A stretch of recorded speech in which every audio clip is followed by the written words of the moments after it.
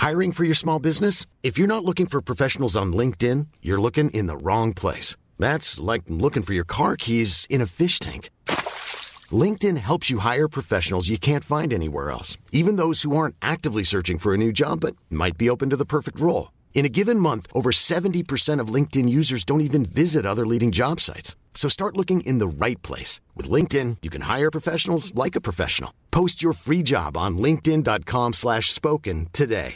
Hey, I'm Ryan Reynolds. Recently, I asked Mint Mobile's legal team if big wireless companies are allowed to raise prices due to inflation. They said yes. And then when I asked if raising prices technically violates those onerous two-year contracts, they said, "What the f*** are you talking about, you insane Hollywood ass?" So to recap, we're cutting the price of Mint Unlimited from $30 a month to just $15 a month. Give it a try at mintmobile.com/switch. $45 up front for 3 months plus taxes and fees. Promo rate for new customers for limited time. Unlimited more than 40 gigabytes per month. Slows full terms at mintmobile.com. Alan Brazil, ex-Scottish striker and breakfast show broadcasting behemoth. Played for Ipswich, Spurs, Man United and Chelsea City. Huge. Won 2 UEFA Cups and FA Cups. Played for Scotland at the 82 World Cup.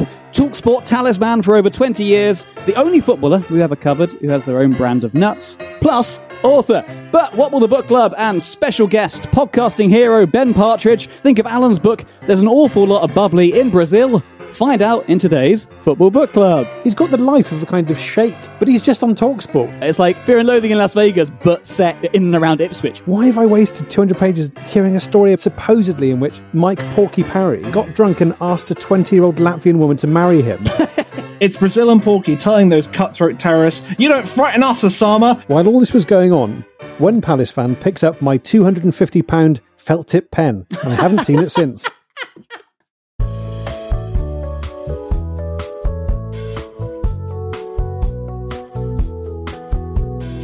Hello and welcome to Football Book Club, the only book club where, instead of literary classics, each episode we read another footballer's autobiography. Less Jules Verne, more Timo Werner. Oh. Once again, I'm going to chuck someone under the bus for that. Thank you very much, Texie Smith, for sending that. Texie, that's not a name you hear much.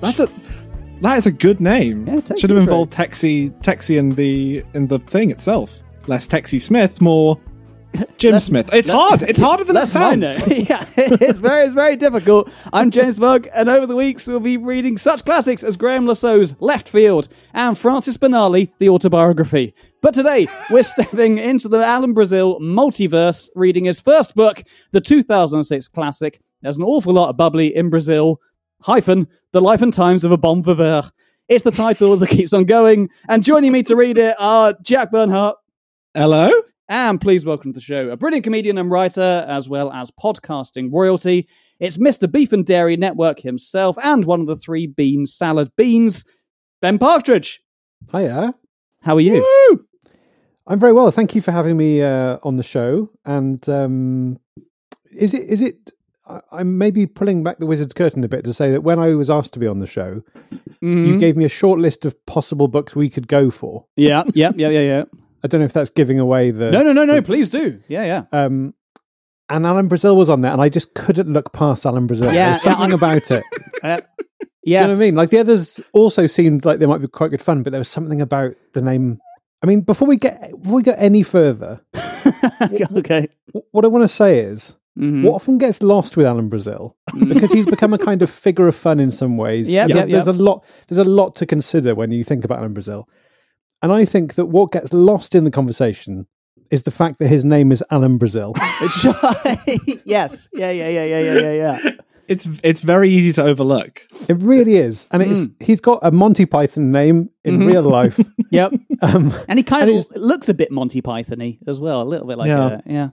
But I think because there are so many facets to Alan Brazil that the fact that he's called Alan Brazil just is one of many. And I think people look past it. But we are fundamentally talking here about a Scottish man called Alan Brazil. Yes. Yeah. Not to cross the streams too much. It's quite a beef and dairy name. It feels like Alan Brazil. Well, it's like it's the absurdist comedy name, isn't it? It's just a nonsense name, really. Of all the things I thought we were going to pick up Alan Brazil for today, I did not think his name was going to be one of them. I think it's a good place to start because it is the first thing you know about the man. He's called Alan Brazil. That is true. Well, talking about the start, actually, Ben, this is pulling that curtain way further back. I'm fairly sure I asked you 4 years ago to be our first ever guest in the first episode of Football Book Club. But then we kind of, I was going to say we changed our minds. That's not true. We couldn't do it for some reason. And then you and I, Jack, we were kind of like, okay, well, because I think we were toying with the idea of always having guests at that point. And then we said, we'll just read all the books. We can't put people through that. And now, 4 years later, here you are. And I forced you to read the books. Yeah. And actually, I think you did ask me to do this quite a long time ago. And then for lots of reasons, I couldn't do it. And so the book, There's an Awful Lot of Bubbly in Brazil, has been sitting next to my bed now for about 6 months. So every time I've fallen asleep or woken up in the last 6 months, the first thing I've seen are the words, There's an Awful Lot of Bubbly in Brazil. Beautiful. And it's kind of been hanging over me, really. Yeah, that's good. That's good. We like to do that. And I think like a lot of your guests, I will reveal, and this must be the case with most of your guests, I finished reading it 10 minutes ago. Okay. Like at least you finished it. I was cramming it like it was my English GCSE was coming tomorrow. It was right. It became very joyless. It became very functional. I just have to read these words. Have you read many footballers' books before? I'm trying to think whether I have. I've read a few rugby autobiographies. Gavin Henson's one's very good. Okay. Like good, like actually good, or this level good. No, like kind of very much in the milieu of your podcast. That kind okay, of okay, that kind of good. Okay, sometimes you don't want them to be good. Yeah. But no, not really. I'm trying to think. Mainly rugby books, really. Okay, interesting. Which is kind of revealing a little bit about my sporting preferences. But Alan Brazil is more than just a footballer. He is. He's a broadcasting icon. I think there's a lot. It's interesting you say that it was by your bed for 6 months because all these books. I have a shelf now of just some of the worst books to have been written, and they do just hang over me while I write. And I'm like, well, that's this is the choice you've made, Jack. There's nothing you can do about it.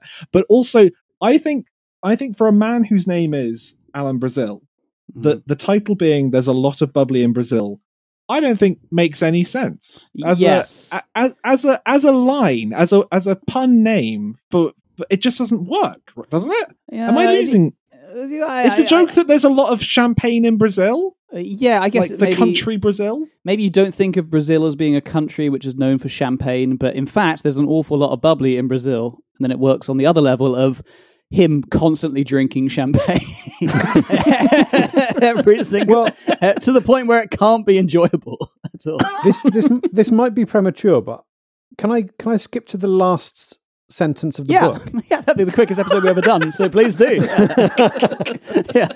I'm happy to revisit, but I think it's a good place to end because similarly, I don't think the name really works. Mm-hmm. It's a kind of pun on the fact he likes champagne, but it's not as if the phrase "there's a lot of bubbly in Brazil" exists as a phrase. No, that's what I mean. Yeah.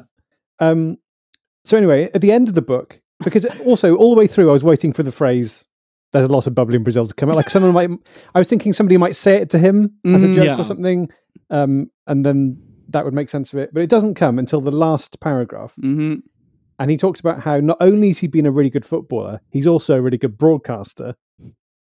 And he writes, "And realizing that, I'm now even more grateful for the life I've had.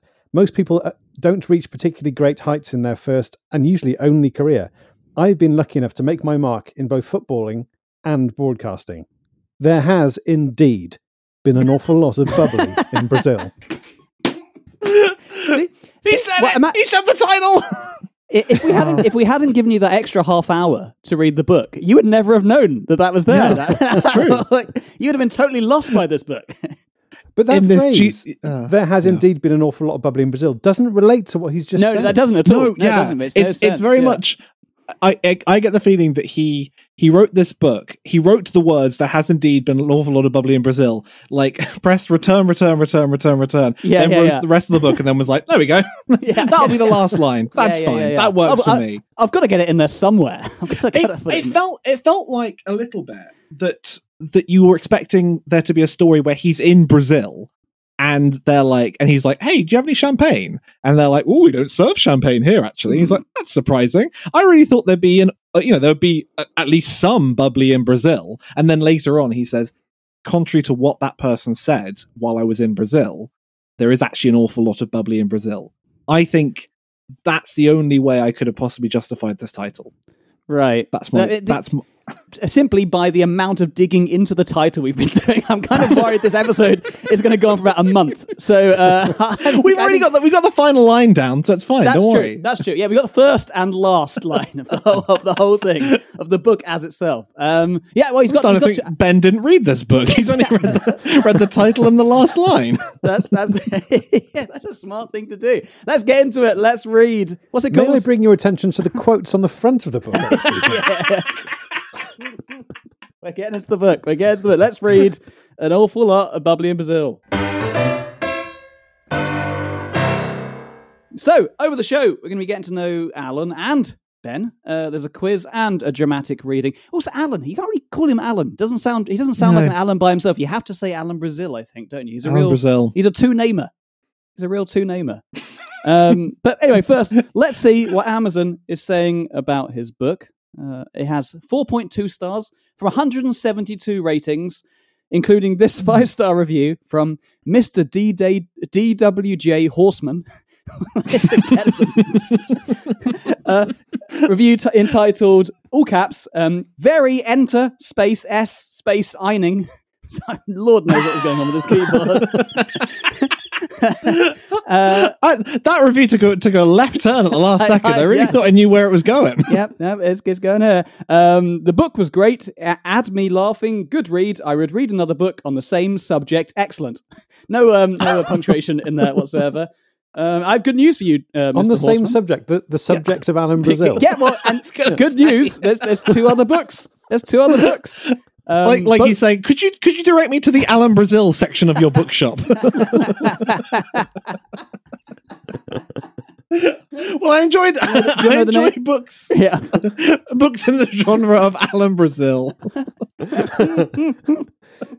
Yeah, I like sort of historical fiction. I like biographies of prime ministers and presidents, and also books specifically about Alan Brazil.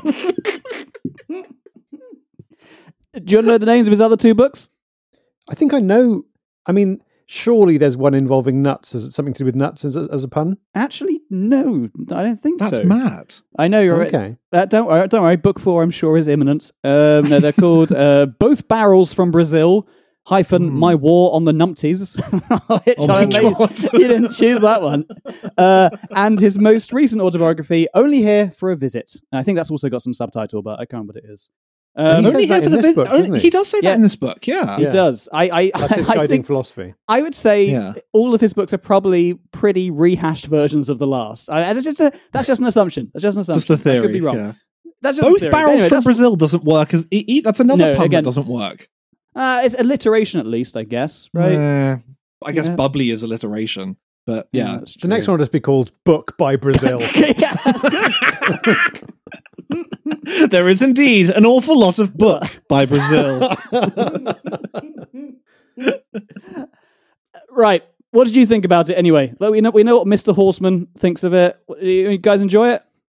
So my general feeling on it was that before I opened it, I thought it might be quite good. Okay. Like with a lot of these biographies, like the prospect of reading, I don't know who you've read, Steve McManaman's autobiography. Like that's not a temp. You named about the only footballer whose book we haven't read. That's quite impressive. Dean Windass. Yeah. They're not tempting to me particularly. Yeah. This one I thought, okay, because it feels like it's not necessarily just going to be a biography, it's also going to have a kind of Clarkson-y sort of humorist edge to it. And I thought, well, if he pulls that off, I don't mind that kind of thing. And I think he is trying to pull that off. Mm-hmm. And as I was reading it, I was like, these stories that I'm getting should be fun. That, they're kind of fun. If you just break them down to their facts, they are fun. And I guess we'll get into kind of some of the stories he tells, because they're kind of just like bullshit pub stories, basically, the whole book. Yes. Yeah. But it's not fun at all. And I can't work out why. Do you know what I mean? I think it's fun adjacent. I think that's the thing. It's sort of like it's like it as you say, it could be fun, and also like there's just there's a level of malice throughout the whole thing as well, which is kind of an undertone the whole way that makes the whole thing unfun at the front. Yeah. It's like someone at university telling you about their night out last night, and like you're just totally uninterested in everything. That's like, okay, yeah, fine, all right. You drank a bit, okay, cool, yeah, great. But down to his best friend being called Porky.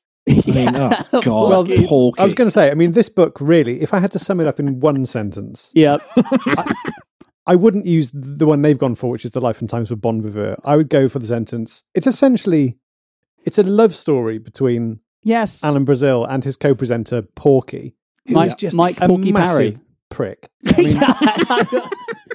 I also got that impression from there. Yeah. Well, it's interesting because it's sort of. I think Alan is like, you know, Porky. He's a prick, but he's a lovable prick, isn't he? And you're sort of reading, being like, no, he's just a prick. He can't really see the fact that he's like none of the redeeming factors that Alan seems to see in Porky are actually redeeming factors. They're just terrible. The thing about Porky is he is a co-writer. Are you aware that he's a co-writer of this book? Yes, which makes me very confused about the whole thing, personally. Because I think you can feel Porky's hand on certain chapters. Interesting. The more bullshitty ones, and then the ones that inevitably end up with him like having sex with a beautiful woman. It seems that all women just flock around him in any chapter. Yeah. Constantly. He's So you can tell when Mike Parry's when Mike Porky Parry has had his hands on it, because then later on there's some other chapters which are a bit more about his time playing football for Ipswich, where I don't think Mike Parry's been involved in that bit. Yeah, it feels like it's two books. It's Old Testament and New Testament, really. Well, I think this is a good moment to bring up something then. In which case, because that is definitely true. The book does have a very distinct first half to it and a second half to it, because you have these several chapters of pure, fear and loathing light, which is kind of what the first 140 pages are. It's like Fear and Loathing in Las Vegas, but set in and around Ipswich, basically, is how the first bit is. And then there's something which we should mention in there, which is very, very serious, and it's something which Alan has spoken about previously. It is well documented. He's talked about it a lot. But yeah, Alan does mention how when he was a young footballer, he was abused by a coach. It's only in a short chapter, and it's really, really well written. And we won't dwell on it because it is only a small part of the book. But it does really feel like a real middle point. It comes out of nowhere. This harrowing, really well written chapter, really honest chapter as well about it. And then from there on, even though there are some nonsense bits in there, it is a lot more honest. Things about, how he dealt with his injuries and when he wasn't playing at United and Spurs and stuff like that. And it becomes a lot more, it becomes a lot better. It's almost like he doesn't have to pretend to be, the Alan Brazil of TalkSport and Cheltenham and boozing with Mike Parry fame. He writes about it very well. And I think he says as much. He sort of likes to talk about it so that it's made public and these things are made public, and like he's doing it on purpose, right? Because he thinks that these things need to be out in the open, which is absolutely correct. As you say, for the first time, he writes honestly about his feelings and what he was doing and how that affected him. And you just think, why have I wasted 200 pages hearing a story about supposedly in which Mike Porky Parry has got drunk and asked a 20-year-old Latvian woman to marry him? What? Yes! Why? They go back to the same wine bar the next day, and her entire family are there celebrating this upcoming marriage, which he has no memory of sort of instigating. There is absolutely no way that story happened, by the way. Of course. No. Yeah. Which leads to Alan Brazil essentially having a kind of James Bond-style fist fight with a number of Latvian kind of thugs. This is what I mean by the Fear and Loathing style. It really is. Like, apart from, take out the drugs of Fear and Loathing and replace it with, like, hospitality booze, effectively, all the way through it. Switch Benicio del Toro for Mike Parry. And there's even, like, a race at the beginning. Like, it starts off at Cheltenham, doesn't it? The whole thing, which is where he got sacked from TalkSport the first time because he got too drunk and didn't turn up the next day. Yeah. And Fear and Loathing, they're also cataloguing some race. I can't what it is. I should remember. But yeah.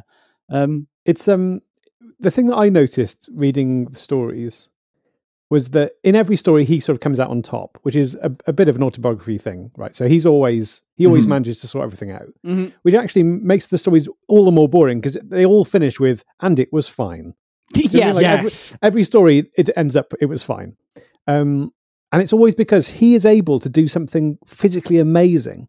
So like there's a story at the end about how his reactions are so quick that he was able to get under a table before anyone else, and then nobody noticed he was there. That was weird. That story, yeah. But he ascribes these kind of amazing physical capabilities to himself. Yeah, which I'm not sure exists. I would agree. But then also midway through at the end, he's like, "Oh, I had to stop playing because my back was, absolutely ruined. I could barely brush my teeth without being in physical pain." And yet, he was fighting off these Latvian thugs who were threatening Porky. It's like it just doesn't feel real. That's the problem with the whole thing. Nothing feels real in it. Nothing else. And there are so many close calls like that throughout the book. Like, there's a bit where he almost dies skiing. There's a bit where he almost dies on a horse that runs away. Yeah. I genuinely thought he was going to turn up on the Titan sub at some point or something like that and just about get away with it. Sorry, here's a quote. "I put my full palm into the Latvian's face and pushed him hard enough to propel him over a chair." It's all just stuff like that. But also, it ends with him that whole section ends with him saying they dive into a taxi, they pop open the champagne because there's always fucking champagne near Alan Brazil. He can't help but there's always someone thrusting a bottle into his hand. But he says as they were drinking champagne at Claridge's at the end, and they were talking about this. He says, "As we raised our glasses, I leant over to Porky and told him, 'Next time you call off your engagement to a mad illegal immigrant who looks like she could have been a kickboxing champion and whose family closely resemble the gangs of New York, you're on your own.'" No fucking way did you say that, you stupid. And you probably said something along the lines of, "Champagne, please, more, please." Fucking hell, Porky. Fucking hell, be really done this time, Porky. That was a good impression. of him. The whole book is very much didn't happen of the year award kind of style. Everything is he tells the exact same story again, but this time it's not Latvian thugs. It's some people who are it's like Simon Jordan's brother. Oh yeah, yes! an award ceremony at Crystal Palace or something. Right? They go to an award ceremony at Crystal Palace, and Porky sings a satirical song about the chairman. Yeah. And then as a result, the heavies take them to a boardroom where they're going to get duffed up. And then similarly again, he James Bonds his way out of it, and they just sort of walk away, and it's fine. Or the heavies are like, "Yeah, sorry, you're right. You're much cooler than that guy. I wish we didn't have to work for this guy, but we do. He's such a dick." There are so many moments of things like that, Jack, where the people around them have clearly not said that. It's a bit like Janola's book that we did, where Janola was like, it's only who came up to him was like, "Yeah, you are great, David. Actually, you've told it. You've proved to us now that it's you who is better than us." But there's another bit where they're on a plane with some real stiff guy who doesn't like them, just boozing and being horrible next to him, ruining his flight to America, whatever it is.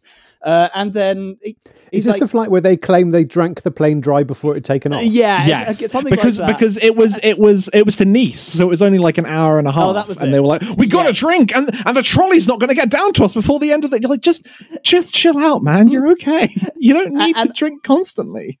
Exactly. And then the guy next Jackie to them... does need to drink constantly. That's true, yeah. You don't have to forget that, Jack. That's the heavy subtext of this whole book, isn't it? Yeah. That's a good point. I apologise. This guy, they take... I think at some point the plane's landing and Porky's holding a glass of wine, and then the plane veers to the left suddenly, which I don't think usually happens in a plane. And the wine goes all over the evangelist's face, as he calls, and his mouth was opening and closing like a fish, but nothing was coming out. Everybody burst out laughing. There's so many moments where it was and then after I said that, everyone was clapping and laughing and cheering us on and saying, "Well done, Alan. That was great." Everyone was happy that the man had been covered in wine. The man who was clearly upset had been covered. Everyone loved it. Everyone sided with us, the people who made everyone upset and scared during the flight. Talking of Porky, sorry, all you guys, I'm assuming, have seen the video of Mike Parry doing the cinnamon challenge.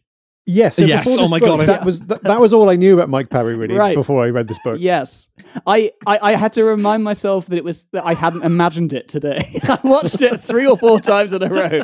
It's just the grunting and the noises and the fact that he keeps saying throughout, like, it's not going to cause me pain. I've been through a lot of pain in my life, and I can handle this pain. It's just bizarre. I don't understand. Sorry, Jack. Sorry. I don't understand how Mike Parry has come to exist. That's all. That's all I was going to say. Well, he in my head occupies a kind of what I would call the Nick Ferrari zone. Mm-hmm. There's like a few of these guys that are kind of the same. John Gaunt being another one. Okay. Nick Ferrari. Mike. Someone else. The one who. The guy. Concrete guy. Yeah, Mike Graham. Oh, the guy. And I'd say on the more rational side of that is like Ian Dale, but then occasionally Ian Dale. If you told me Ian Dale had done the cinnamon challenge, I'll be like, yeah, I believe that. Sure. See, I put him more in with like the kind of like commentators you see on those like talking head shows, like a Paul Ross kind of character. Yes, or something like that. Yeah. That's more the kind of world I think of Mike Parry as. Did they ever talk about here how Mike and Tim came to be? Or Alan came to like work together. I think they worked. I think he was doing talk radio, wasn't he? But what was it called? Talk radio before? He was his boss at Talk Sport. He says right, okay, then what? Mike then sort of like muscled in on and then became a co-host. Yeah. Oh, I think so. God! Like kind of Carl Pilkington style. Yeah. Yeah.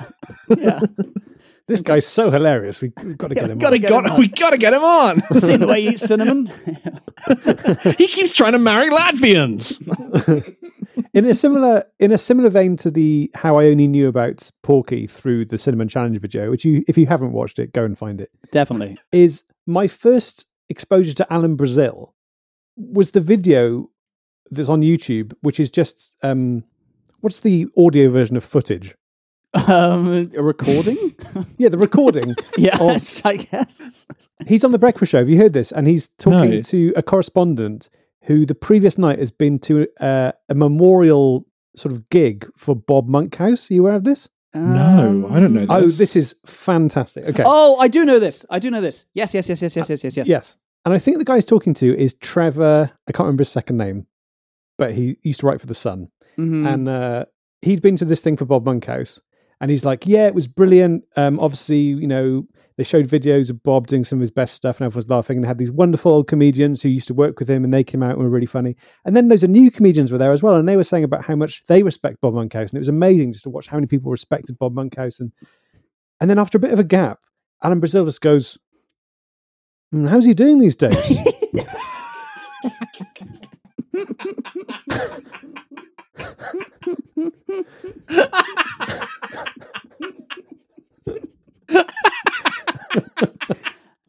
That level of attention to detail. That's and he's had to say, he died. and then he tries to save it. Alan Brazil just starts making little noise, like weird little noises, and then just goes, I'd heard something different, but yeah, okay. He's saying, maybe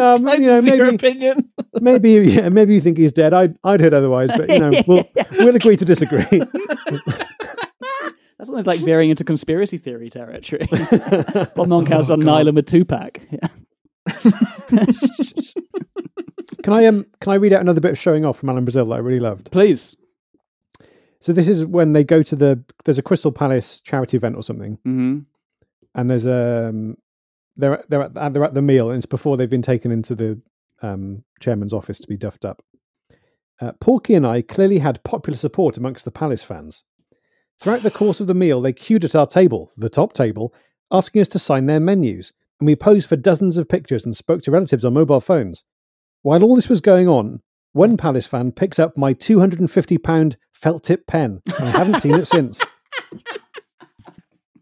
That is terrific. That is if someone hasn't got that for their out of context Alan Brazil, I'll be amazed. Yeah, that's the prime out of context fodder.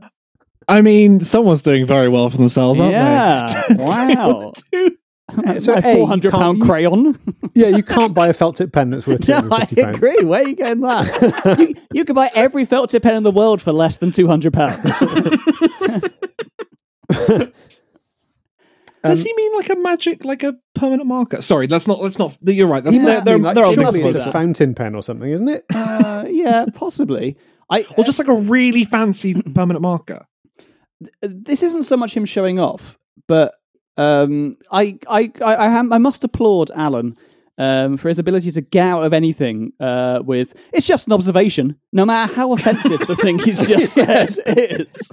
It's quite xenophobic at points, isn't it? There's xenophobic, but also it's literally just an observation, and just truly like nasty occasionally.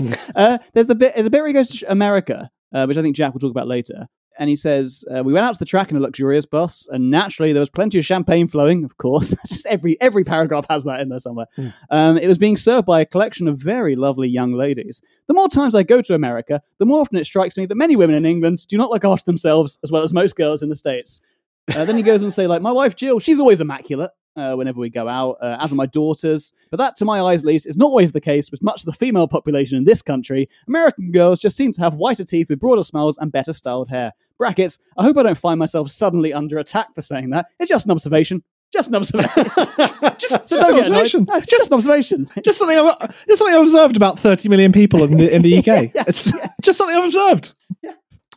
I mean, that also touches on something which I sort of found throughout the book, which is that Alan's really horny. Hey, he's a horny man. Yeah. He's a horny man. Yeah. Like there's one bit where in the same breath he's talking about how he's at a ski resort and his wife Jill is there, who he obviously loves, and he says that Jill's looking great or something. And then he writes about half a page about just like looking at the 20-year-old women who are going down the slope. Yes.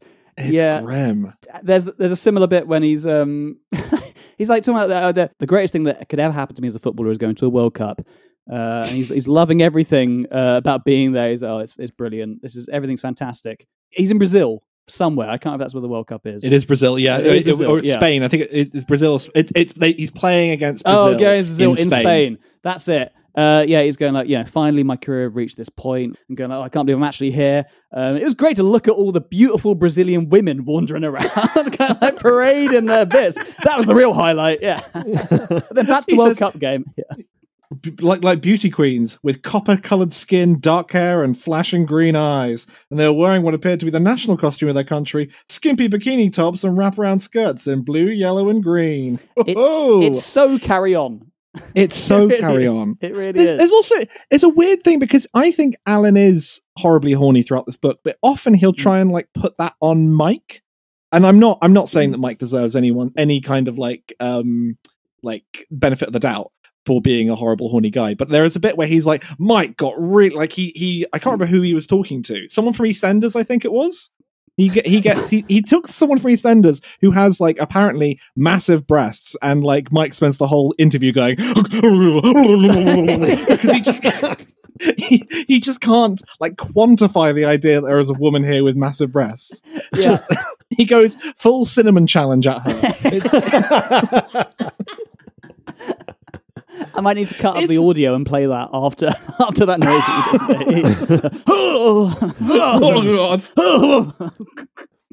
The question that arises for me out of this book, so as you've mentioned, basically every page he goes to a different wine bar and orders a bottle of champagne. Right? Yeah.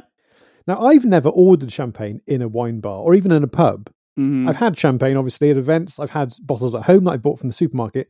I've never bought one in a pub because I always assume it's about £200 or something. Like it's always going to, like it's going to be an insane amount of money. Mm-hmm, mm-hmm. And maybe I would do it, if I was celebrating. But I still, no, actually, I wouldn't. I was trying.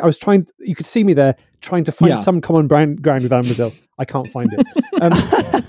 But I think that the question that arises for me is, how much money has Alan Brazil got? Because he was a footballer before Megabucks times, right? Yes, so he wasn't absolutely, earning.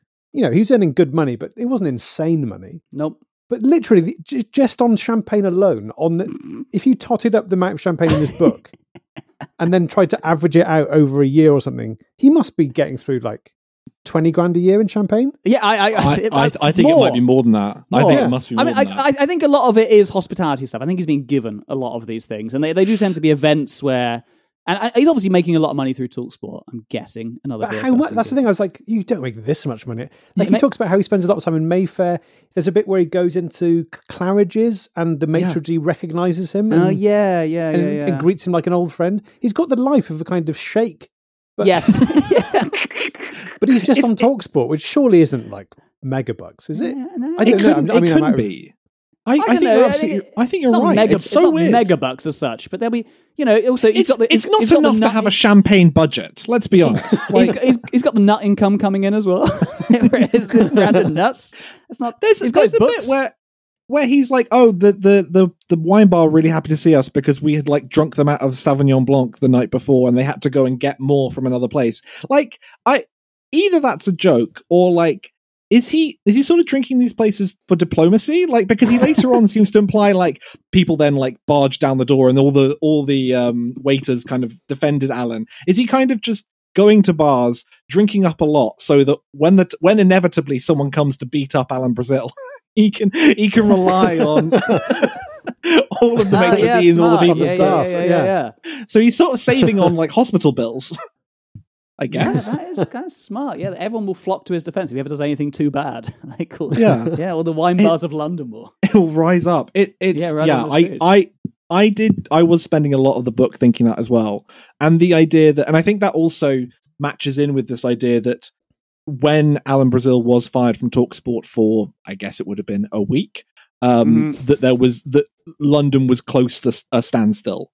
Like the idea that the taxis refused to drive, like there were people just like hounding Mike Parry through the streets, begging Alan Brazil to return. But I have no memory of that. Is that something you guys remember? This controversy? I feel like I'm a bit young, but I definitely wasn't 28 Days Later style. Like everything didn't relate to something scripture stop. But I do think TalkSport, especially around them, was probably very well listened to. Yeah, you mean like there's a certain part of there's a big listening population who do listen to TalkSport and to talk radio in general. So I do think he probably did make a big impact on that. And I can't remember who they replaced him with for a while, but he's replaced by a guy, and you have to correct me if you can remember this, who owns a radio station in Jersey or Cornwall or somewhere. Yeah, and he talked or Spain. Yeah, that sounds all right. Yeah, but the way he describes him as like he's a real mover and shaker. This guy, and you're like, doesn't sound like he is because he's this guy's on Radio Marbella. Exactly. Yeah, it doesn't sound like a big deal. And then there's a funny bit later on where he says to Mike Parry, saying, "Oh, we've got to get you back. We've got to get you back, Alan." And Alan goes, "Oh, how's my replacement doing?" And Mike Parry's like, "No. To be fair, he's really brilliant. He's amazing." But he is going to take about 2 years to bed in, and we don't have that time. 2 years. Why do you think he needs 2 years? What's? He's either good. You don't need to worry about this. He's one of those 2-year bedders of. I found the bit, and it's he had previously been our Spanish correspondent based in Marbella, where he had a share in a little coastal radio station that aired Jimmy Young type programs for the expat British community. You're right. That is not. That is not a high level, high flyer, high flying guy. Has anyone got an out of context Alan Brazil line for me, please? Yeah. So, as we've said, there are almost every page has got a good one on. Mm-hmm. But I think, can I say two that are on the same subject? Yeah, sure. As you're our guest, why not? These are two sentences from the same page. I hated terrorists and all that they stood for. Yep. And then my follow-up is, I've been trying for some time to figure out what I could do as an individual to hit back against the terrorists. I literally texted both of those to James when I read them. So it is one of the funniest things anyone has ever written in these books. Oh, God. I'd kind of forgotten them by that point. I was like, why did he mention that? I think Jack might give us a bit of an insight into why he mentions that later. But it's still, it's so funny. So, it's better in context because the context is mad. Yeah, it is. It's bananas. Yeah, I think Jack, you will give us that context. I've got to get into. I mean, there's a lot to talk about with that one, but yeah. I've got one which I think might be the best thing. I think this might be my favorite out of context for a while. It's jockeys, sometimes just tiny little men, but among the hardest I've ever come across. That is a great one. Sometimes just tiny little men. Sometimes you're going to get. Sometimes you're going to get a jockey that's just a tiny little man. But a lot of the time, small, always hard. A beautiful description. My one is just an example of some fun, harmless football banter. Again, this is at the World Cup 82, Scotland v Russia. I'm giving a lot of context for out of context. It was reputed to be a brutal regime, and our lads were taunting their players with things like, "It's back to the salt mines for you tonight, pal, after he'd wellied you commie tosser." So a gentle banter. Gentle football banter. It's also it's so wordy to say to someone on a football pitch as you're like running back in like 1,000-degree heat, just being like, you go back to the salt mines, you call me Jesus Christ. Also, not their first language, so there's every chance they have no idea what you're talking about. He says afterwards they just smiled at him because they have no idea what he's saying. Fantastic. I've got another quote. This isn't an out of context. This is going to be in context, but I thought it was brilliant. Where he goes to Newcastle, to St James's Park, and it's been rebuilt, I think. Yeah. He remembered what it was like when he used to play there because it was quite bad, and then it's been redone. And he's talking about how magnificent it is and how it's amazing. And he says, but now it was a magnificent structure towering into the sky and worthy of a great team. Inside, the ballrooms were as good as anything you would find in a 4-star hotel. I mean, I know that as well. That's so funny. Not 5-star. A 4-star. The ballrooms don't quite, I've been, not that good, but pretty good. Let's not go crazy now. They're 4-star. He's not a man known to exaggerate, Alan, as we know from this book. He's not a man known to exaggerate. It is time for a break, but we'll have more Bubbly in Brazil when we return as Alan meets another Scottish Hellraiser and the moment you've all been waiting for, Alan on 9/11.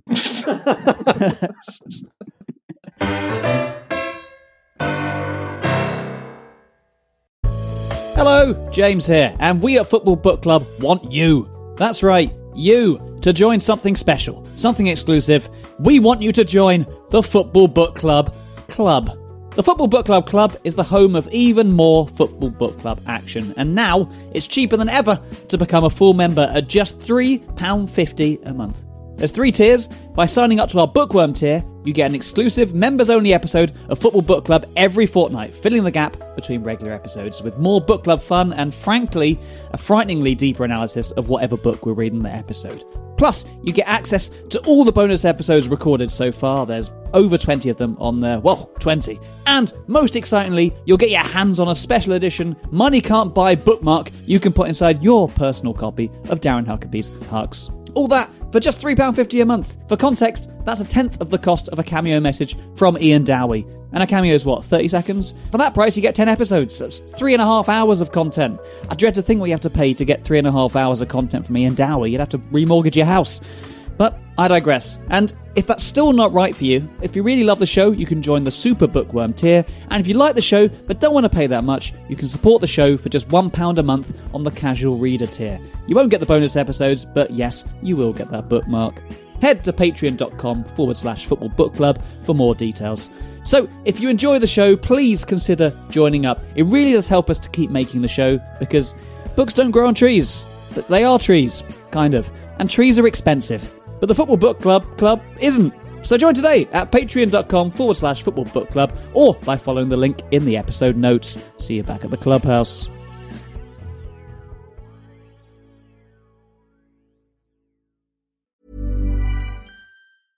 Hey, I'm Ryan Reynolds. At Mint Mobile, we like to do the opposite of what Big Wireless does. They charge you a lot, we charge you a little. So naturally, when they announced they'd be raising their prices due to inflation, we decided to deflate our prices due to not hating you. That's right. We're cutting the price of Mint Unlimited from $30 a month to just $15 a month. Give it a try at mintmobile.com/switch. $45 up front for 3 months plus taxes and fees. Promo rate for new customers for limited time. Unlimited more than 40 gigabytes per month. Slows full terms at mintmobile.com.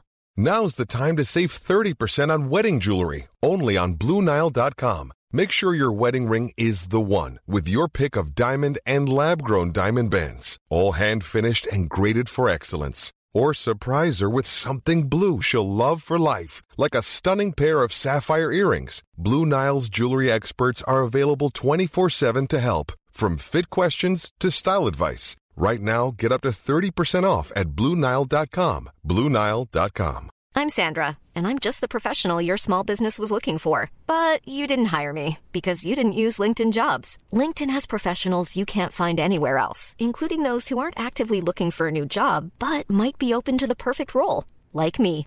In a given month, over 70% of LinkedIn users don't visit other leading job sites. So if you're not looking on LinkedIn, you'll miss out on great candidates like Sandra. Start hiring professionals like a professional. Post your free job on linkedin.com/spoken today. Wow. Nice. Yeah. What you're hearing are the sounds of people everywhere putting on Bombas socks, underwear, and T-shirts made from absurdly soft materials that feel like plush clouds. Yeah, that plush. And the best part? For every item you purchase, Bombas donates another to someone facing homelessness. Bombas. Big comfort for everyone. Go to bombas.com/ACAST and use code ACAST for 20% off your first purchase. That's bombas.com/ACAST. Code ACAST.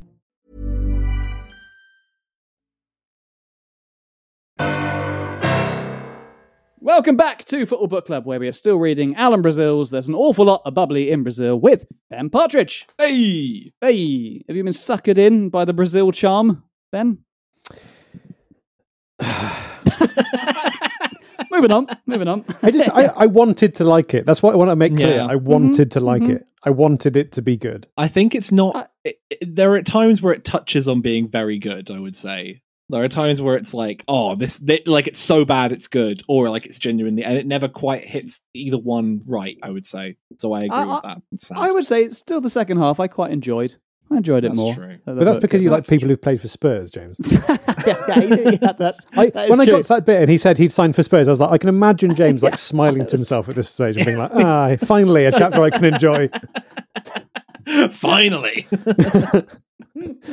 I hate champagne, but I love Spurs. Yeah. He says he didn't have a great time at Spurs. No, he didn't. That's true? No, he didn't. He didn't have a good time at Spurs particularly. He did win the UEFA Cup. You used to live in Ipswich, Jack. Yes, I did. This is interesting. So a couple of times over, I mentioned to my wife, I was like, oh yeah, look, here's a nice thing he says about Ipswich. And my wife hates Ipswich. And she was like, nope, not listening to it. I refused to. I was going to ask you the same thing, Jack, because I wondered what you thought about that as well, Jack, because he often describes Ipswich kind of with like, as though he's like, just, come off a boat and see New York for the first time. It's like the bright lights of Ipswich occasionally. It's really very odd. It is odd. It made me quite nostalgic for Ipswich in a weird way, because there are so many, they're just lovely bits that he described. He talked about the, there's a hotel on Berners Street, when I was like, I remember Berners Street. It's right near the museum. It's very, I like Ipswich a lot. I have nothing against the people or the area of Ipswich. But yeah, he seemed to really go for it in a way that I was surprised by. Yes, yeah. Does he live there? He lives there, doesn't he? I think he still lives there. There's a bit also where he's like, what's great about Ipswich is you can walk around there and not feel like you're going to have to start a fight. He's like, you don't have to. People look at you and you're not worried. As soon as they look at you, you're going to have to clench your fist and punch them, which I think says more about his growing up in Glasgow. But possibly. But yeah, talking of Alan getting into trouble, I think we want to talk about the ultimate troublemakers of the past 20 years, Jack. That's the smoothest segue I've ever done. Very good. Thank you very much. So it's that he has an entire chapter on the state of America, which is, I think Alan sometimes, this might be controversial. I think Alan sometimes overestimates his importance on British culture, like his impact on the idea of British culture, because he starts talking about this chapter in America on America by saying, like, I first started to think about it while drinking champagne in the Colony Club, and like it. He presents this idea, like he's been building for ages. It's been in his brain, that is the ultimate way to show that we, the people of TalkSport, or specifically Porky in Brazil, are not afraid of terrorists and not afraid of Al Qaeda. And it's like as soon as he says I first start to think about it while drinking champagne in the Colony Club, we're all supposed to go, oh, he's going to talk about it. He's going to talk about the moment he sucked it. He socked it to Osama bin Laden. Osama, yeah. Basically, his big plan to show that to show Osama bin Laden that he's not afraid was to get TalkSport to pay for him to go to New York and do a show. And that is the level that of post 9/11, like this is, he says, a couple of months after 9/11. Sometimes he talks about it as if it's like the next day, like the 12th September, he's getting on a plane being like, we're not afraid, Osama, here we go. But it must have been like February 2002. I think he says, doesn't he, the news story is that some flights have been cancelled because there was a terror alert in one of the airports or something. So yes. Yeah. And he gets so annoyed by that, like so angry that would ever happen. Yeah. He's like, I'm getting on the next flight. It's while he's on the Colony Club, he's watching like the you're right, like news things coming in. But it's not, crucially, it's not of a terrorist attack. It is literally like, flight's been delayed again because everyone's a little bit jumpy. And he's like, wow, I'm not jumpy. But the way he phrases it, it's sort of, the whole thing has an energy of like, it's D-Day, or like we're coming out of, occupied France. Porky and Brazil are the ones like broadcasting the news from Nazi Germany. It's amazing. It's fascinating, the whole thing. The whole vibe has an amazing like self-importance to it that is wonderful. With a jeopardy that's not really there. With a jeopardy, yeah, it's not there at all, and also is like, as he talks about it, it's basically like he sort of outlines his plan. As he starts off by saying it was a daring, bold, incredible plan, and you think the plan is going to be, well, we have to sneak into America somehow. We'll have to like disguise ourselves as cargo, or like it'll have to be like the film Argo, where we're pretending to shoot a film. And it's like, no, we got on first class. Got first class in BA. BA were lovely, by the way. We were the only ones there. They treated us really well. We drank lots of champagne, and then we landed in America. And it's like, there's no jeopardy here. He didn't. At one point, they didn't even have that guy sitting next to them this time. That stiff guy. But also, at one point, he's like, "I'll tell you what's great about this is that it's nice being in the air because I can call people on the phone, but they can't call me." Like, no daring like flight across the continent during war ever has a bit where you can do like 2 minutes of observational stand-up. It's so weird. It's true. The whole section is bananas, and also, I don't know what else to say about it. I love it. I'm sorry. And this is another example of one of the ones where, to Alan and to Porky, the public just believe just as much as he does that what they're doing is something incredible and really important to not just like TalkSport, but like the whole like geopolitical situation. Well, I was terrified to fly until Brazil and Porky flew this flight. I was like, legitimately, that's true. There's a bit where he says it's Brazil and Porky telling those cutthroat terrorists, "You don't frighten us, Osama. We're flying British Airways. Catch us if you can."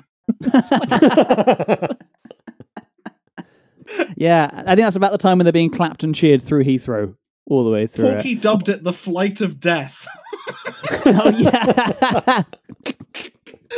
But then he's told we have to restrain it. He said before the following morning show, when he had toned it down to the most dangerous airline flight in the world, they are literally going on a plane, on a commercial plane from America, from Britain to America. Yeah, bananas. Yeah, very, really, really bizarre. And also, on the way back, Alan tries to basically act as much like a terrorist as he can to prove some kind of point.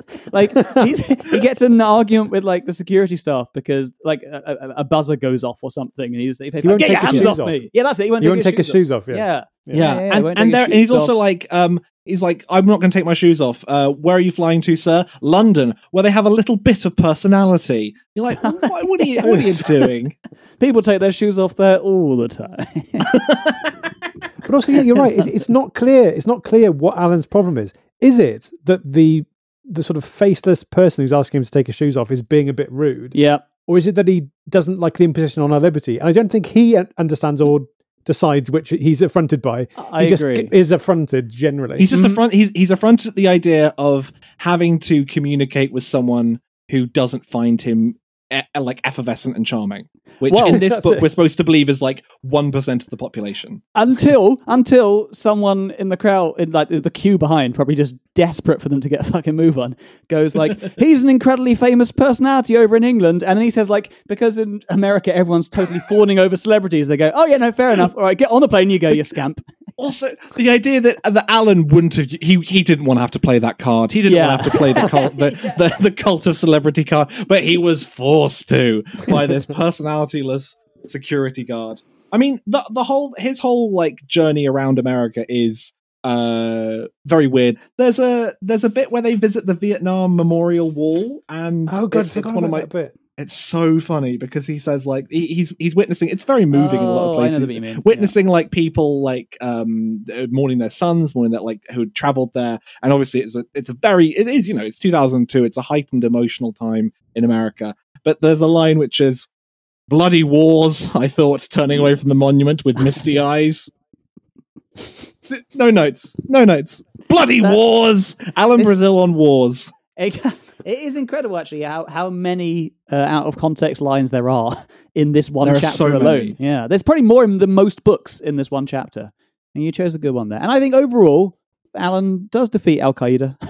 I think he did. We haven't heard. There have been no problems with that region ever since. So not since. Everything's been fine. But like, it's. I think it also because like later on, obviously, there's such a massive revelation about his life, and he has a really interesting story. You know, growing up and wanting to play for Celtic, was unable to play for Celtic, moved to England. There's a lot of interesting things about Alan Brazil, but we spend about, I would say, 10 pages about the time when he's in an Irish pub. He says, it was clearly an Irish pub, so it was probably the nearest thing they had in this town to an English pub. Again, outstanding line.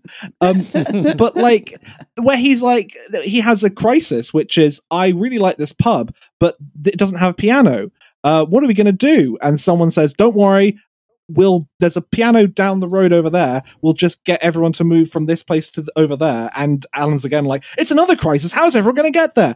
There is so much in this book that is not interesting at all. Why are we spending so long talking about how you got from one Irish bar to another one while you're pretending you're like freedom fighters? I don't understand it. I don't understand it. Totally bizarre. And everything we have mentioned has been from the first 3 chapters. I think so far. I don't think we said any line that hasn't been in the first 3 chapters.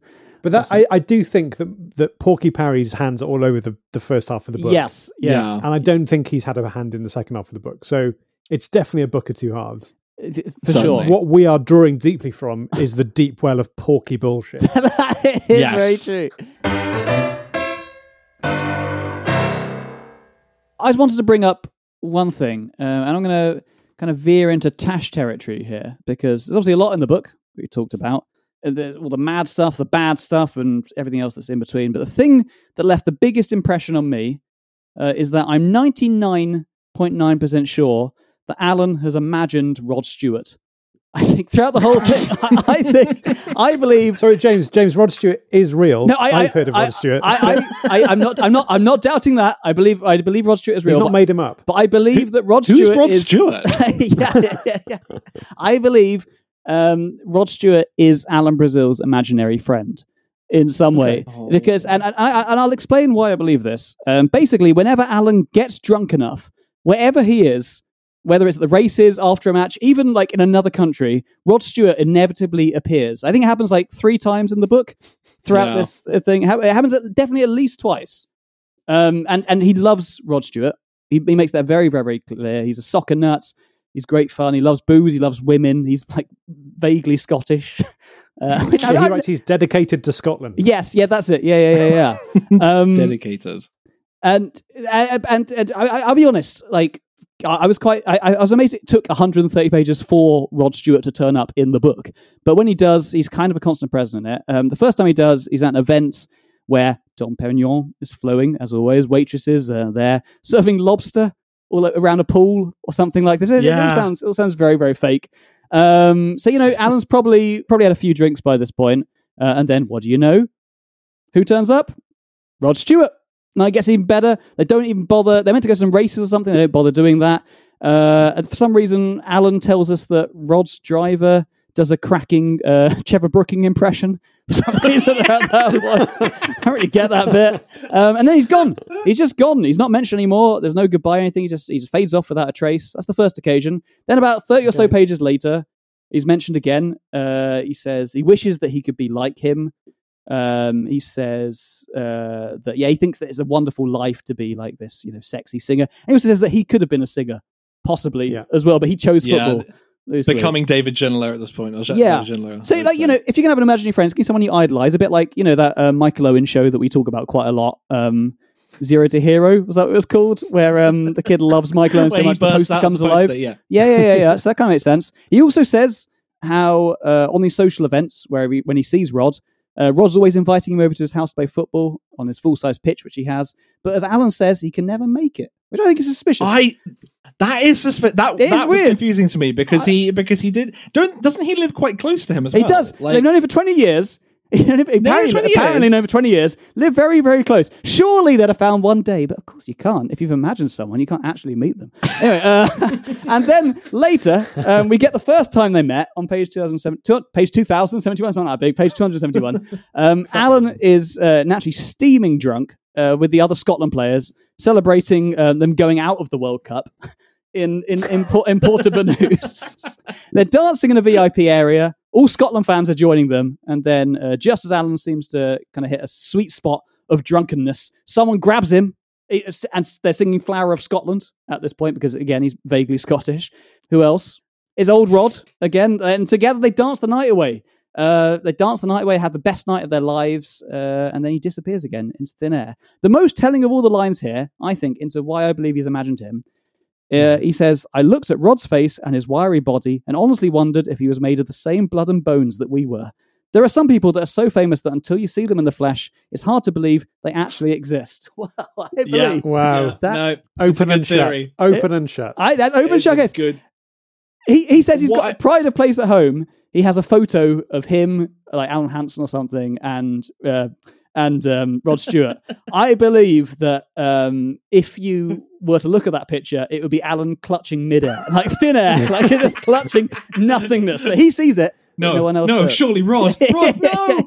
Sort of Back to the Future style, like slowly disappearing. Yeah, exactly. Exactly.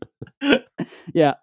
That's the only Rod's theory. Never lived here, man. Yeah. Okay. That theory falls down in the sense that, are you saying that every time Alan drinks, Rod Stewart appears? Yes, largely. Yeah, okay, not every time. Because then Rod Stewart would appear in his life. Sorry, no, that's a good point. Yeah, that is very true. Yeah, Rod Stewart lives with me. Yeah, no, only when he gets to a certain point. I think when he gets really Alan Brazil. When he gets really Alan Brazil, that's when it turns up.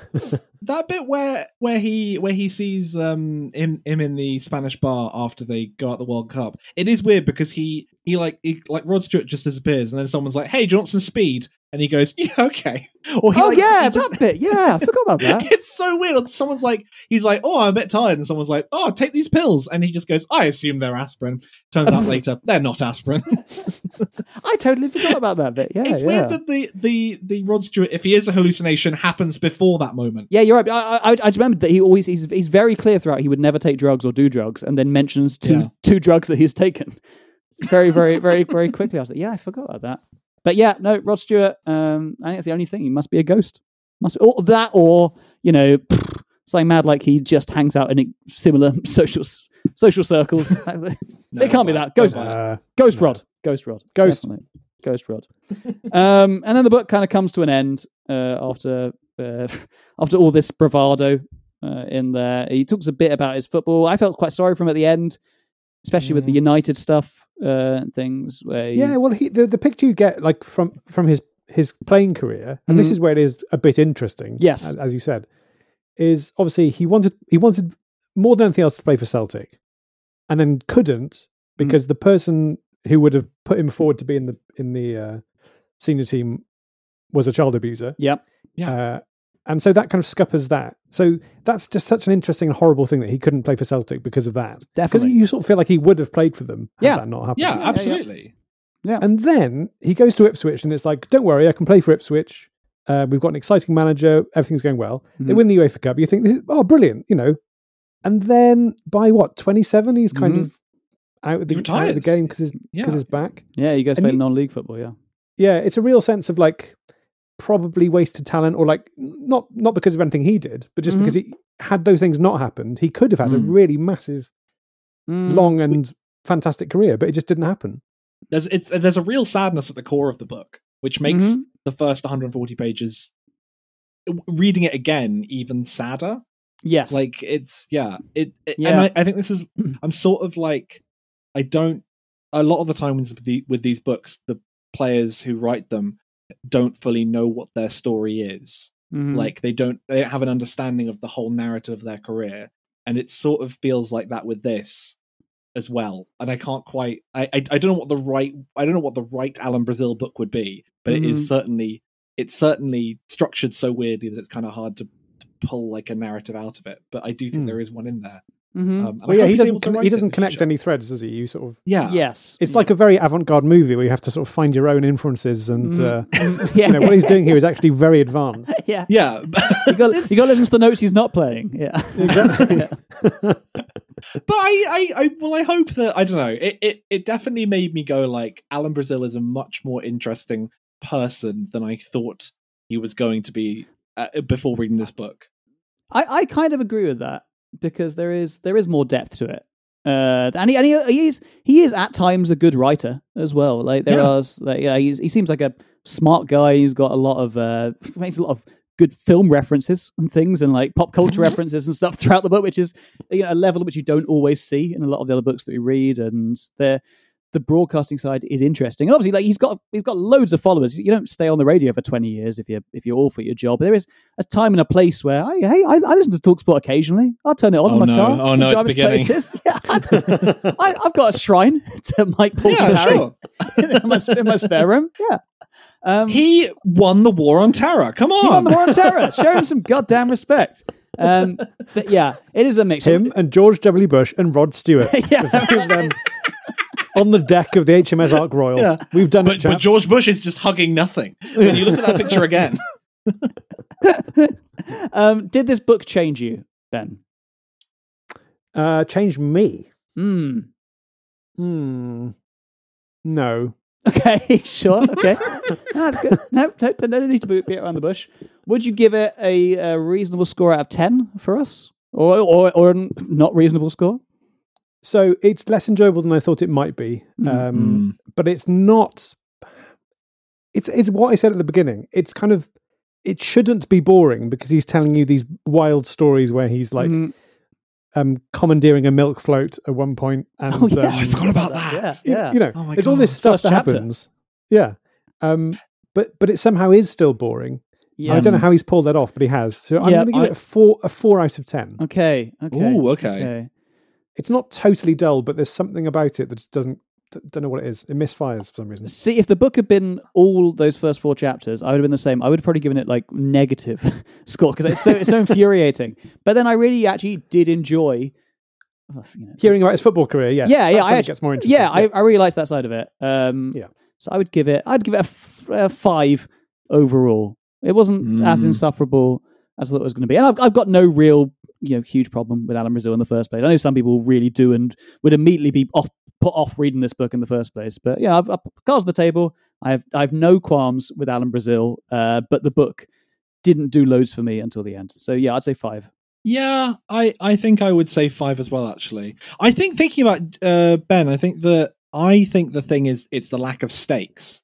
When I think about it now, because you're right, all of the things that he's talking about in that first chapter could be quite exciting, but ultimately it's hard to get that excited about the idea of Alan Brazil doing a talk show with Mike Porky Parry and think that it's important. Yeah, that sounds weird. I think it's an inflated sense of he thinks he's changing the world while doing this talk show. And if there'd just been a bit where he was because he does, he steals a milk float, he smashes a bunch of milk, and then he drives out of there at 5 a.m. If there is then another sentence that was all this to do a radio show, how mad is that? That probably would have just need something to puncture it. But it's the fact that he's like, oh God, it's a disaster. It's 5 minutes to 6 and I'm supposed to be on the radio in 5 minutes. What are they going to do? Play old episodes? Probably.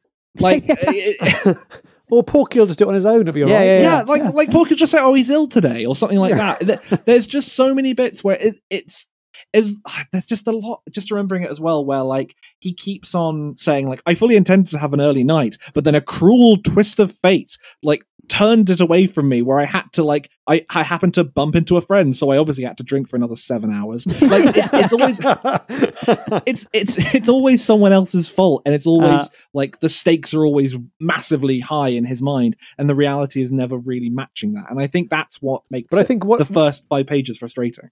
Or first chapter. But that's what I think James is getting at, which is if you just read the first half, I think the first half coloured the rest of it for me, so I couldn't really get to like the rest of it. Yes. If you didn't have to read the first half, which is just all those stories, it might be quite interesting, or it might be an okay biography. All of his stories later on are like, some of them are about life and death moments. Like he gets chased through Dundee by some angry footballers or football like hooligans, and he has to hide underneath a bus, and the bus is about to run him over. That's legitimately a life and death moment that is really exciting, that is brought about by like hooliganism, not by a man about to miss a radio show at 6 a.m. Or some very obviously made up Latvians.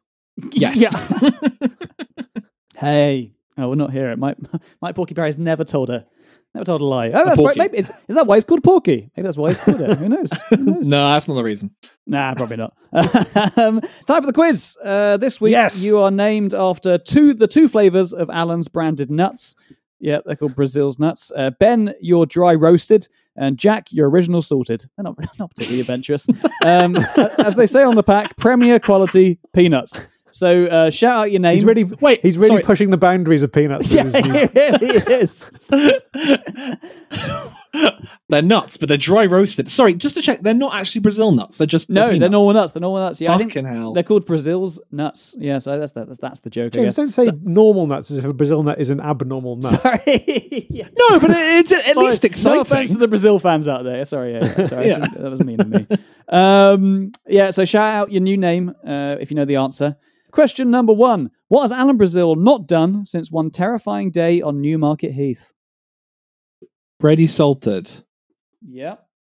Is it ride a horse? Yeah, I'll give you that. It's sat on a horse. It's what he says. Okay. Sat on a horse is what he says. That's during the I don't know. Is this one a real story or not a real story? I couldn't quite tell. Like a horse goes. I would say a horse goes a bit too fast for him, and he freaks out. But there's a bit where he just, where it's riding along, and he's like bouncing up and down, and he just says things like, "Please stop!" Would you mind stopping? Oh, horsey, please. Yeah, that is exactly where it is when the horse runs off, and he hasn't got sense. But he will still watch horses every second of his life throughout the whole thing. So it hasn't been that traumatic for him. Question number 2. Which band's lead singer did Alan Brazil go to school with? Oh, ready salted.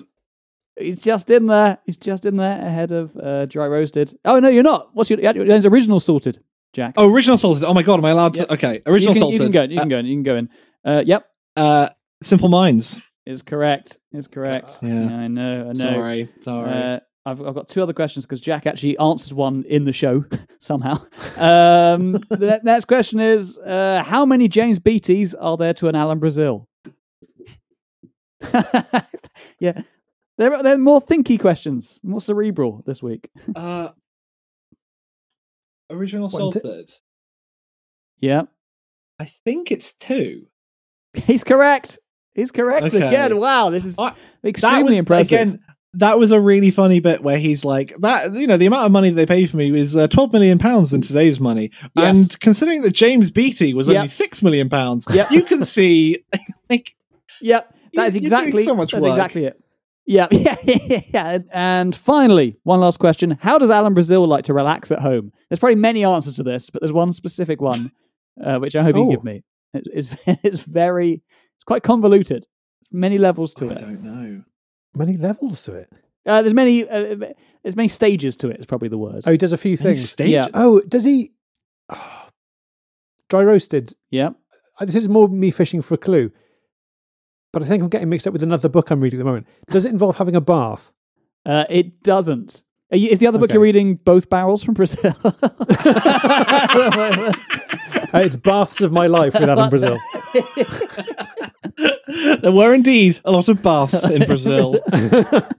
No, it involves... Can you give us a clue? Can we give us a clue, James? It's so hard to give a clue for this answer. But it involves a famous Western actor. Just a famous actor in general, but he has been in some Westerns. Oh no, I do remember Clint Eastwood coming up. Yes, that is. Yeah. It's Clint Eastwood is the person. I don't remember this. I can't remember what the context of it is, but I do remember underlining it and thinking that is very weird. What I've just underlined. The way I'll answer it for you because I think it's very hard to get to this. The way Alan, in order to get a point, James, can I try and? Yeah. Does it involve pouring and drinking a glass of champagne? It doesn't. But I will give you a point because I'm almost certain that he probably does do that alongside that. So yeah, that's a point for dry roasted. No, what he likes to do is he has a Clint Eastwood DVD ready at home, which he puts on so he can play the rhythmic sound of horses' hooves on turf. and then he automatically... That's the only way he can relax. Watching a Clint Eastwood DVD with the sound of galloping horses. When YouTube came about, he must have been so happy. I can finally get rid of that Clint Eastwood DVD. I just load up some horses. If anyone got that at home, may God have mercy on your souls. Right, okay. As a prize, well, Jack, you won that. And as your prize, you got this Ken Zong. You got your Ken Zong this week. So, Ben, Ken Zong is a guy who comes on our show and writes chants about forgotten footballers. But I actually, this week, a bit of a shock, someone actually messaged me on Twitter with their own Ken Zong instead. They said, I don't want to bite on Ken Zong's style. Just a strange turn of phrase, but his name was Daruchi Main, and he wrote this song about a current Luton Town fullback. Very detailed chant. Do you want me to sing it for you? Go for it. Yep, is the answer. Yeah, okay. So I'm going to do it whether you like it or not. Instead, can we just hear the rhythmic sound of horses' hooves for a while? To the tune of rhythmic horses. It's to the tune of That's Amore. Good. When you need a right back who'll defend and attack, that's Kabore. When you need a clean sheet, then he's right up your street, that's Kabore. Anyway, that happened. I thought when it ends. Then 5 days later, lo and behold, I get 2 more verses sent to me through Twitter. Luton will wing, ting-a-ling-a-ling, ting-a-ling-a-ling, and we'll sing up the Hatters. And we'll stay tippy-tippy-tay in a league that matters. Oh, cruel. He is only on loan, but he feels right at home. That's Kabore. He has just got one dream to wear the tangerine. That's Kabore. Lovely. There we go. That was great. Thank you so much. Daruchi Main. Daruchi Main sounds like a player who played for the United States national team in like 1998. Kind of yeah. Incredible name. Daruchi Main. Yeah. A sort of short failed period on loan to maybe Sunderland. Yes, yeah, exactly. Exactly. That is definitely his vibe. Oh, and he's listening in China as well. He says he might be our only fan in China. So everything about this is bizarre, but thank you so much. And please send more because that is a good one. That is all for this week's episode. We'll be back in a fortnight. If you can't wait that long, join the book club on Patreon. Bookworm members of the club get a brand new exclusive bonus chapter episode every other week where we chat about even more of the book.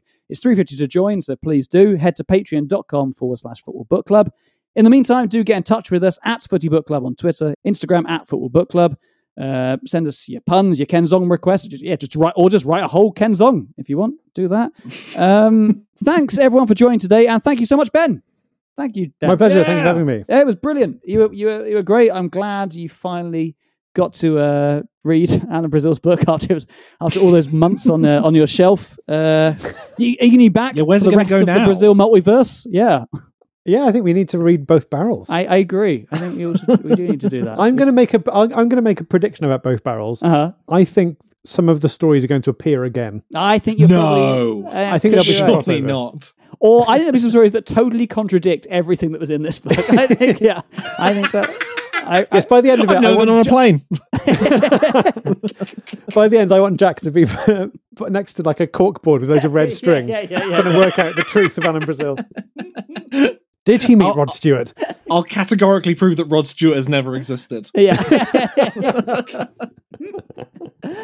Anything to plug, Ben? Yes, well, I do 2 podcasts, one called the Beef and Dairy Network and one called 3 Bean Salad, and they're both worth checking out. Yeah, they're both amazing. They absolutely are worth checking out. Thank you so much for joining. Jack, thank you as always. Any last words?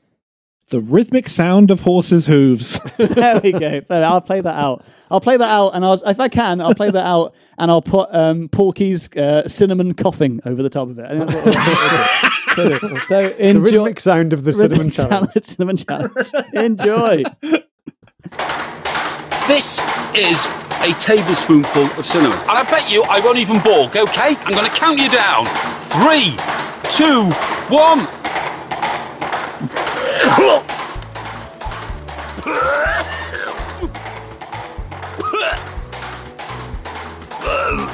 Thanks for listening to Football Book Club. It featured James Bugg, Jack Bernhardt and Benjamin Partridge. It was created and produced by James Bugg.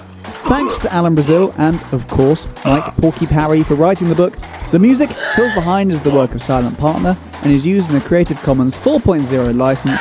We'll be back in a fortnight. Until then, bye-bye.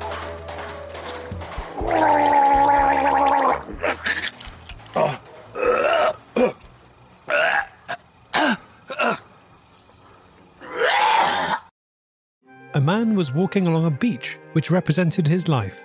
At his feet were 2 sets of footprints, his and God's. But looking back down the beach, the man could see that in the hardest parts of his life, there was only 1 set of footprints. So the man said to God, "Why is there only 1 set of footprints when times were hard? Where were you?"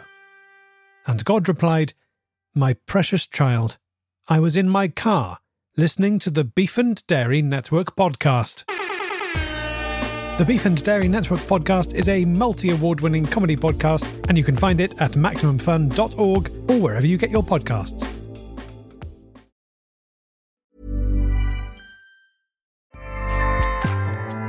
Acast powers the world's best podcasts. Here's a show that we recommend. The Real Housewives is a guilty pleasure for most, but if you're looking to not feel guilty about that pleasure, tune in to Everything Iconic with me, Danny Pellegrino, where I break down all the messy moments and behind-the-scenes antics of Bravo's popular franchise. And on Everything Iconic, I also interview celebrity guests like Kelly Ripa, Keke Palmer, Drew Barrymore, Cameron Diaz, and more about their guilty pleasures, their past work, and so much more. So if you're pop culture obsessed and find yourself watching way too much reality TV like me, tune in to Everything Iconic with Danny Pellegrino, wherever you listen to podcasts. Acast helps creators launch, grow, and monetize their podcasts everywhere. Acast.com.